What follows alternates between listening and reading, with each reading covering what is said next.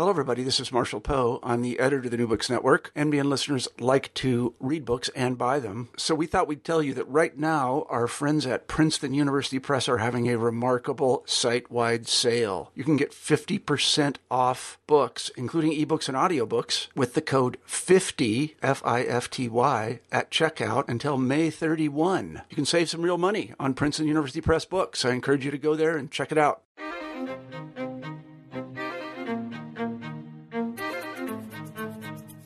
Hello everybody and welcome to New Books in Israel Studies. I'm Yaakov Yadgar, the host of the channel. Today we will be talking to Maya Guarnieri Jaradat about her new book, The Unchosen, The Lives of Israel's New Others.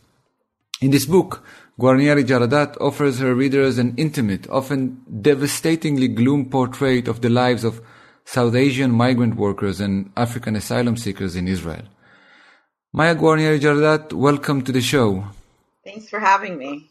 I wonder if you could begin by telling us a little bit about the background for writing the book. Your own personal story is weaved into the more general story you are telling. Mm-hmm. So maybe we should start by asking what brought you to Israel in the first place.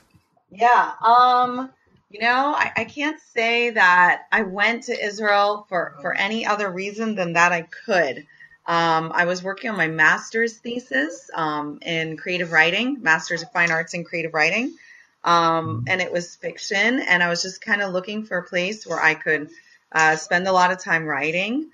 I wasn't even writing about Israel, but it was very easy for me as a Jew from the diaspora to go to Israel. You know, it's very much facilitated for diaspora Jews to go and spend extended periods of time there.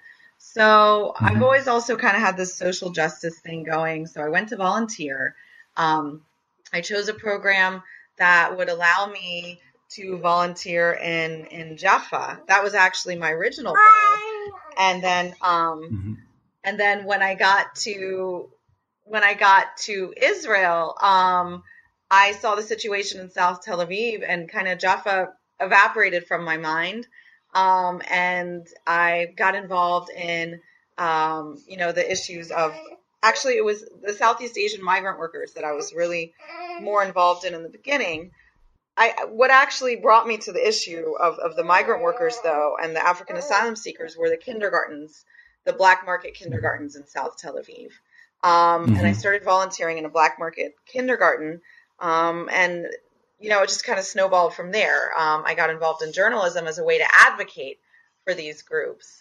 At some point, I have to say, I kind of gave up on advocating. Like, the situation is so bleak there now. I don't think that there's much of a possibility of changing it, to be honest. With this book, I was actually just setting out to document, period. I mean, to document, to preserve, for the sake of history, for the sake of people to read now what's happening. I don't know. Yes. So first of all, maybe we should make a note that we're hearing in the background another creation of Maya's, her newborn baby. Yeah. So you've moved from an interest in the obvious other of the Israeli-Palestinian conflict to the other others, as I think you put it in the book also, those who don't usually fall under the headlights of foreigners looking into Israel. This is a group that largely goes unseen. Mm-hmm. Your encounter with them was largely accidental, I would say. Well, yeah. So the volunteer program that I was taking part in, they had contacts with an organization called Mesilah in South Tel Aviv, and through Mesilah, they would place volunteers in these black market kindergartens. I'd already committed to volunteer in Jaffa. And the program required that we at least see our other options to get a sense of the internal issues, facing Israeli society. So I kind of went with this attitude, yeah, okay, whatever, like, I know what I'm here to do. And I'd read Edward Said, you know what I mean? Kind of naive in a way, really. And then I saw this black market kindergarten in South Tel Aviv, and I was just devastated by what I saw there. The black market kindergartens exist because of a vacuum or a hole in government policy. The children of migrant workers and African asylum seekers are not recognized by the government. They're recognized by the Ministry of Education. So at the age of 3, they can start attending the municipal daycares or kindergartens. But before the age of 3, they're not recognized. The Ministry of Welfare doesn't recognize their parents. So the parents can't get help with daycare like an Israeli citizen can. An Israeli citizen, if they can't afford to send their child to a black market kindergarten, the Ministry of Welfare will kick in and give some subsidies so the parents can work and the child can have appropriate daycare in a regulated, safe place. That's not so for the children of migrant workers and African asylum seekers. Those parents have to send their children to these unregulated, illegal daycares. And, babies and children have died in these places. So the first one I saw was, a couple dozen children, one caregiver. She couldn't keep up with that many children. They were infants and toddlers both.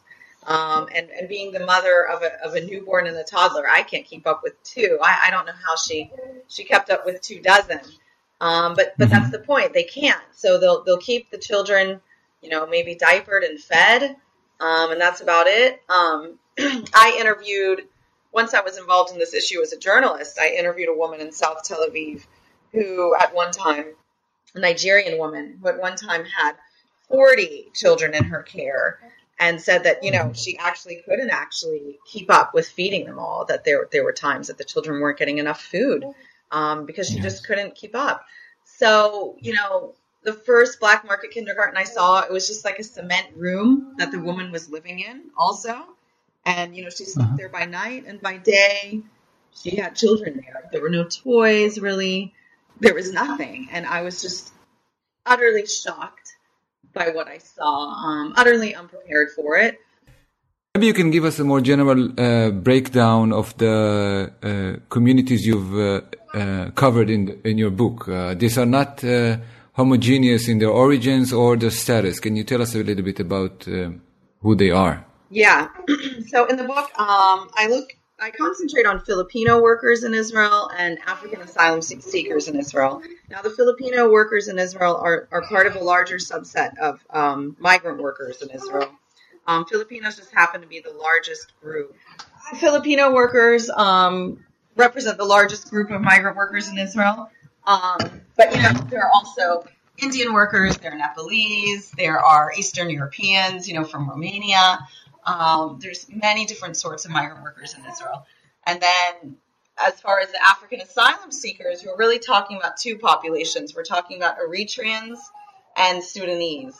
And the Eritreans have fled, a brutal dictatorship, never-ending national service. And the Sudanese have left war and genocide. We're talking about genocide in Darfur.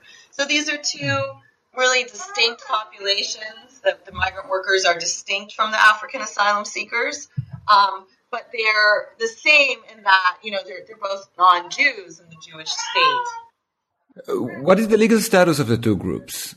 So migrant workers that come to the country legally come on a 63-month visa. In the case of caregivers, those visas are often renewed. And, most Filipinos that come to the country come as caregivers. So you might have a Filipino worker who has stayed there illegally for 15, 20 years. You might have one who's come for, on a 63-month visa and then has lost the visa because if she's a woman, if the migrant worker is a woman, there are rules against having babies in Israel. So they would be subject to losing their visa for having a child in the country and wanting to keep the child in the country with them.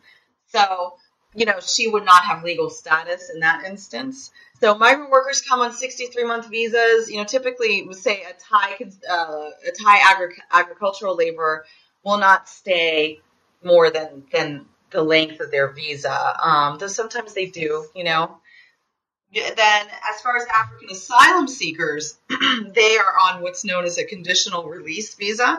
So when they first entered the country, they're held for a period, arbitrary. It was in the past an arbitrary period of detention.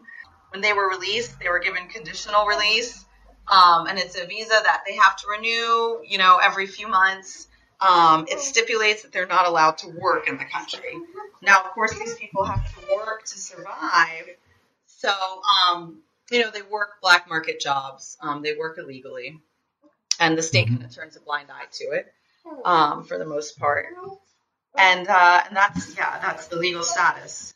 Beyond the blind eye sent to towards the African asylum seekers, Israel's policy towards the legally arriving migrant workers, as you mentioned, with the practical prohibition on procreation, or at least the punishment for procreation, is quite complicated, to say the least. Can you describe how the state regulates or what state policies are implemented towards those migrant workers? Well, yeah, I also want to mention, it's important to mention more than the prohibition on having children in the state. Migrant workers are also not allowed to have romantic relationships. So if migrant workers are caught in a romantic relationship, one or both might face deportation. So that's really important to mention. As far as the caregivers, the regulation has become increasingly complicated. They're now, in the past, they were subject to something called the binding arrangement, which meant that they were bound to a particular employer. Their legal status was bound to a particular employer. So if, say, they got fired or they quit or their employer died, their legal status would be at risk. Now they're subject to something known as geographic binding. So they get a visa for a particular region, and they're kind of confined to working in that particular region. They can only have 3 employers. So, if you have bad luck and you get one bad employer, fine, you can change without losing your visa. But if you get 3 bad employers, then, oh well. You're stuck dealing with that 3rd bad employer, if you want to keep your visa, that is. So the restriction, it constitutes a sort of restriction on freedom of movement, whereas before employers were given a disproportionate amount of power over their caregivers, because, they had control over their legal status. Now the caregiver, even if it can change employers, it's stuck to a particular region. So it remains just as restrictive. So I can imagine a reader of your book nodding in agreement with your criticism of the situation, but then justifying it in a sense by saying, well, that's just another case, quote unquote, just another case of a global phenomena that we're witnessing of immigration from poor countries to countries that are better off. Yeah, from the global south to the global north. Absolutely. Yes. That's one of the things that I found fascinating about this topic, is that it at once offers us, on the one hand, because it's playing out in Israel, it is specific to Israel. And because migrant workers were brought to replace Palestinian day laborers, it does actually speak to the conflict on the one hand. On the other hand, to me, Israel functions very much like a petri dish, if you will, or a case study of the issues that come with globalization. So we can learn about both the conflict as well as, these issues of globalization by looking at the status of non-Jewish foreigners in Israel. So what is specifically Israeli about the phenomena?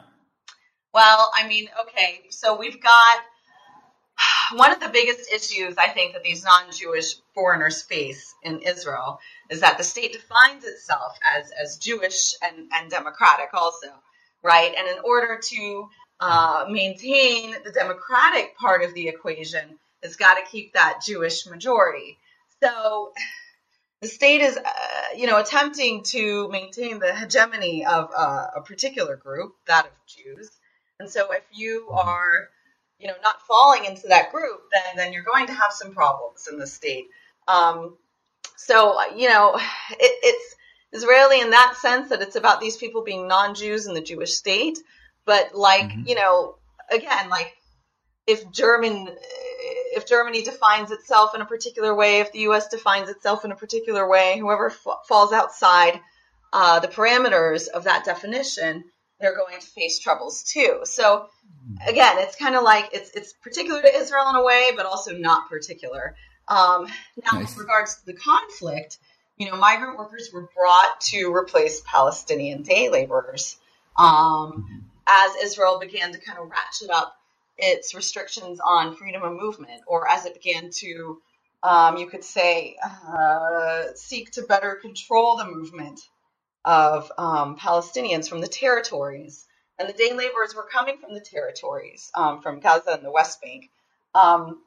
It found that it needed it had a sudden shortage of workers. And so it started to look abroad for other workers, and right away, government officials identified that this could be problematic as far as maintaining the Jewish majority. You had government officials saying in the early 90s that migrant workers would be a problem because they stay in Israel, whereas the Palestinian day laborers went home at night. So there were concerns right away that this group would stay, that they would maybe have children, and that they would start to kind of threaten that demographic majority that is so crucial to maintaining both the Jewish and democratic element of the state. I see. And I think maybe we should mention that there's a third group of non-Jews in Israel. I mean, if we count the migrant workers and asylum seekers together, and then the Palestinian Arabs, citizens of Israel, who both constitute the largest group of non-Jews in Israel. Of course. There are also the non-Jews citizens of Israel, largely those arriving from the former Soviet Union. And the difference in states' policies towards these three groups is striking, I believe. That would be a much the state has larger, much longer book to teach yes, I agree. Of all three, and then add to the mix. You mentioned the immigrants who came from the former Soviet Union. Add to the mix that there are also illegal immigrants from the former Soviet Union. There's something like 90,000 in Israel today, and I didn't even get to those people and how the state does or doesn't deal with them. Yes. So I obviously agree that's far beyond the scope of your immediate discussion. But I think what the light that it sheds on your case study is that the state has never thought of coping with this group of non-Jews by trying to Judaize them, as it does with citizens who immigrated to Israel legally. Let's focus on this group, thanks to their remote relationship to Jews in the application of the law of return. I think it's interesting to see how the state is welcoming migrant workers with one hand, obviously to solve the problem with the Palestinian workers you mentioned, and then strongly pushes them with the other hand, putting them in a very liminal situation. Yeah. Well, there's business interests involved. I should mention briefly, and I talk about it at length in the book, about the manpower agencies that are involved in the importation of migrant workers to Israel, and that make money off of the head of each new worker that comes in. So there are interests involved in deporting, keeping that revolving door going. With each one that enters the country, someone's making money, and deporting means that it's making space to bring more new workers. So yes, and now let's try and shift the focus just a bit. And can you tell us a few words of how this phenomena, how this picture looks from the point of view of the Israeli residents of South Tel Aviv, where your cohort of people largely reside? Yeah, that's a really important element to the story. And I think that I want to say that I'm uncomfortable with how that aspect of things has been covered because, look, on the one hand, you go to South Tel Aviv and people are using not very nice language to talk about the African asylum seekers.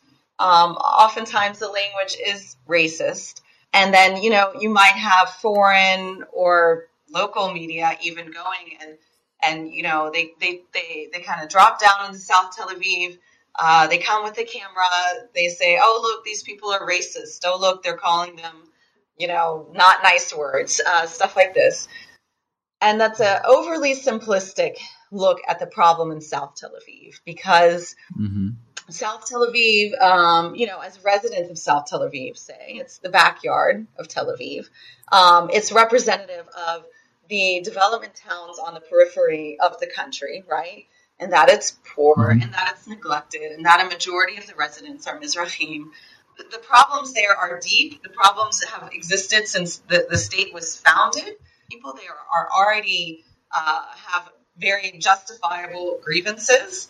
Now, I think what has kind of gone wrong in South Tel Aviv is that the anger that the residents feel and their grievances have been kind of channeled towards the African asylum seekers. They've kind of become the locus for it all, which is a pity because, I think that there are people in South Tel Aviv that could organize and maybe bring forth a very powerful political movement that would question the status quo in Israel. But, that's not materializing. I guess it's kind of that divide and conquer thing you see. So in South Tel Aviv, which is the heart of the foreign community, both migrant workers and African asylum seekers, this is the heart of their community. The residents, the veteran residents are less than thrilled about the influx of this new group. The veteran residents are themselves a needy population. And then, you have the influx of African asylum seekers that are a very needy population. These people don't have legal status. They're working illegally. The state doesn't deal with their applications for asylum. The state doesn't deal with their applications in an appropriate way. It doesn't process them as it ought to. Really, only a tiny, tiny handful of people have gotten refugee status in Israel. So, the rest of the asylum seekers don't have status, which means they don't have benefits. They don't have health care. They have to send their children to these horrible, black market kindergartens, so on and so forth. So the population is very needy. And then you're also talking about, a lot of these asylum seekers are suffering from symptoms of post-traumatic stress disorder. They've been through a war. They've escaped genocide. Some of them have been kidnapped in the Sinai and, held for ransom and tortured by Bedouin traffickers. And so then they arrive to South Tel Aviv, with its own mess of problems. And they're not getting the help that they need. And maybe some of them do start drinking, and maybe they are out in the streets drinking because, otherwise they're 12 to a tiny apartment. So who wants to sit, in the heat in a tiny apartment? So no, then maybe they go out in the streets and drink because they're struggling with the symptoms of their trauma. And then, to the residents of South Tel Aviv, they go, oh, look, the streets are full and they're drinking and and we feel threatened. They do often phrase it in a racist way, but they do feel threatened. And, the government has to, in my opinion, needs to do something about that other than incite. The government has just kind of written off the residents' legitimate concerns and says, oh, well, look, it's the problem of the Africans. It's the infiltrators. It's not us, Well, Maya, we've taken a lot of your time. Can you tell us what you're currently working on? I am currently working on something very different. I taught at a Palestinian university in the West Bank, and I also ended up moving to the West Bank, not to a settlement, but to Bethlehem in Area A, which is under the Palestinian Authority. And I lived in Bethlehem and worked at the Palestinian University, and also my partner's Palestinian. So I'm working on a memoir now about my time living in Bethlehem, and about what that was like, as a American Jew who holds Israeli citizenship, about what that kind of meant for me to live there, to bear witness, to pass through checkpoints, so on and so forth. Maya, that sounds like a fascinating project. I want to thank you for being on the show today. I really enjoyed it. Take care. And thank you for listening. Please make sure to check out other interviews in our newly established Israel Studies channel in newbooksnetwork.com.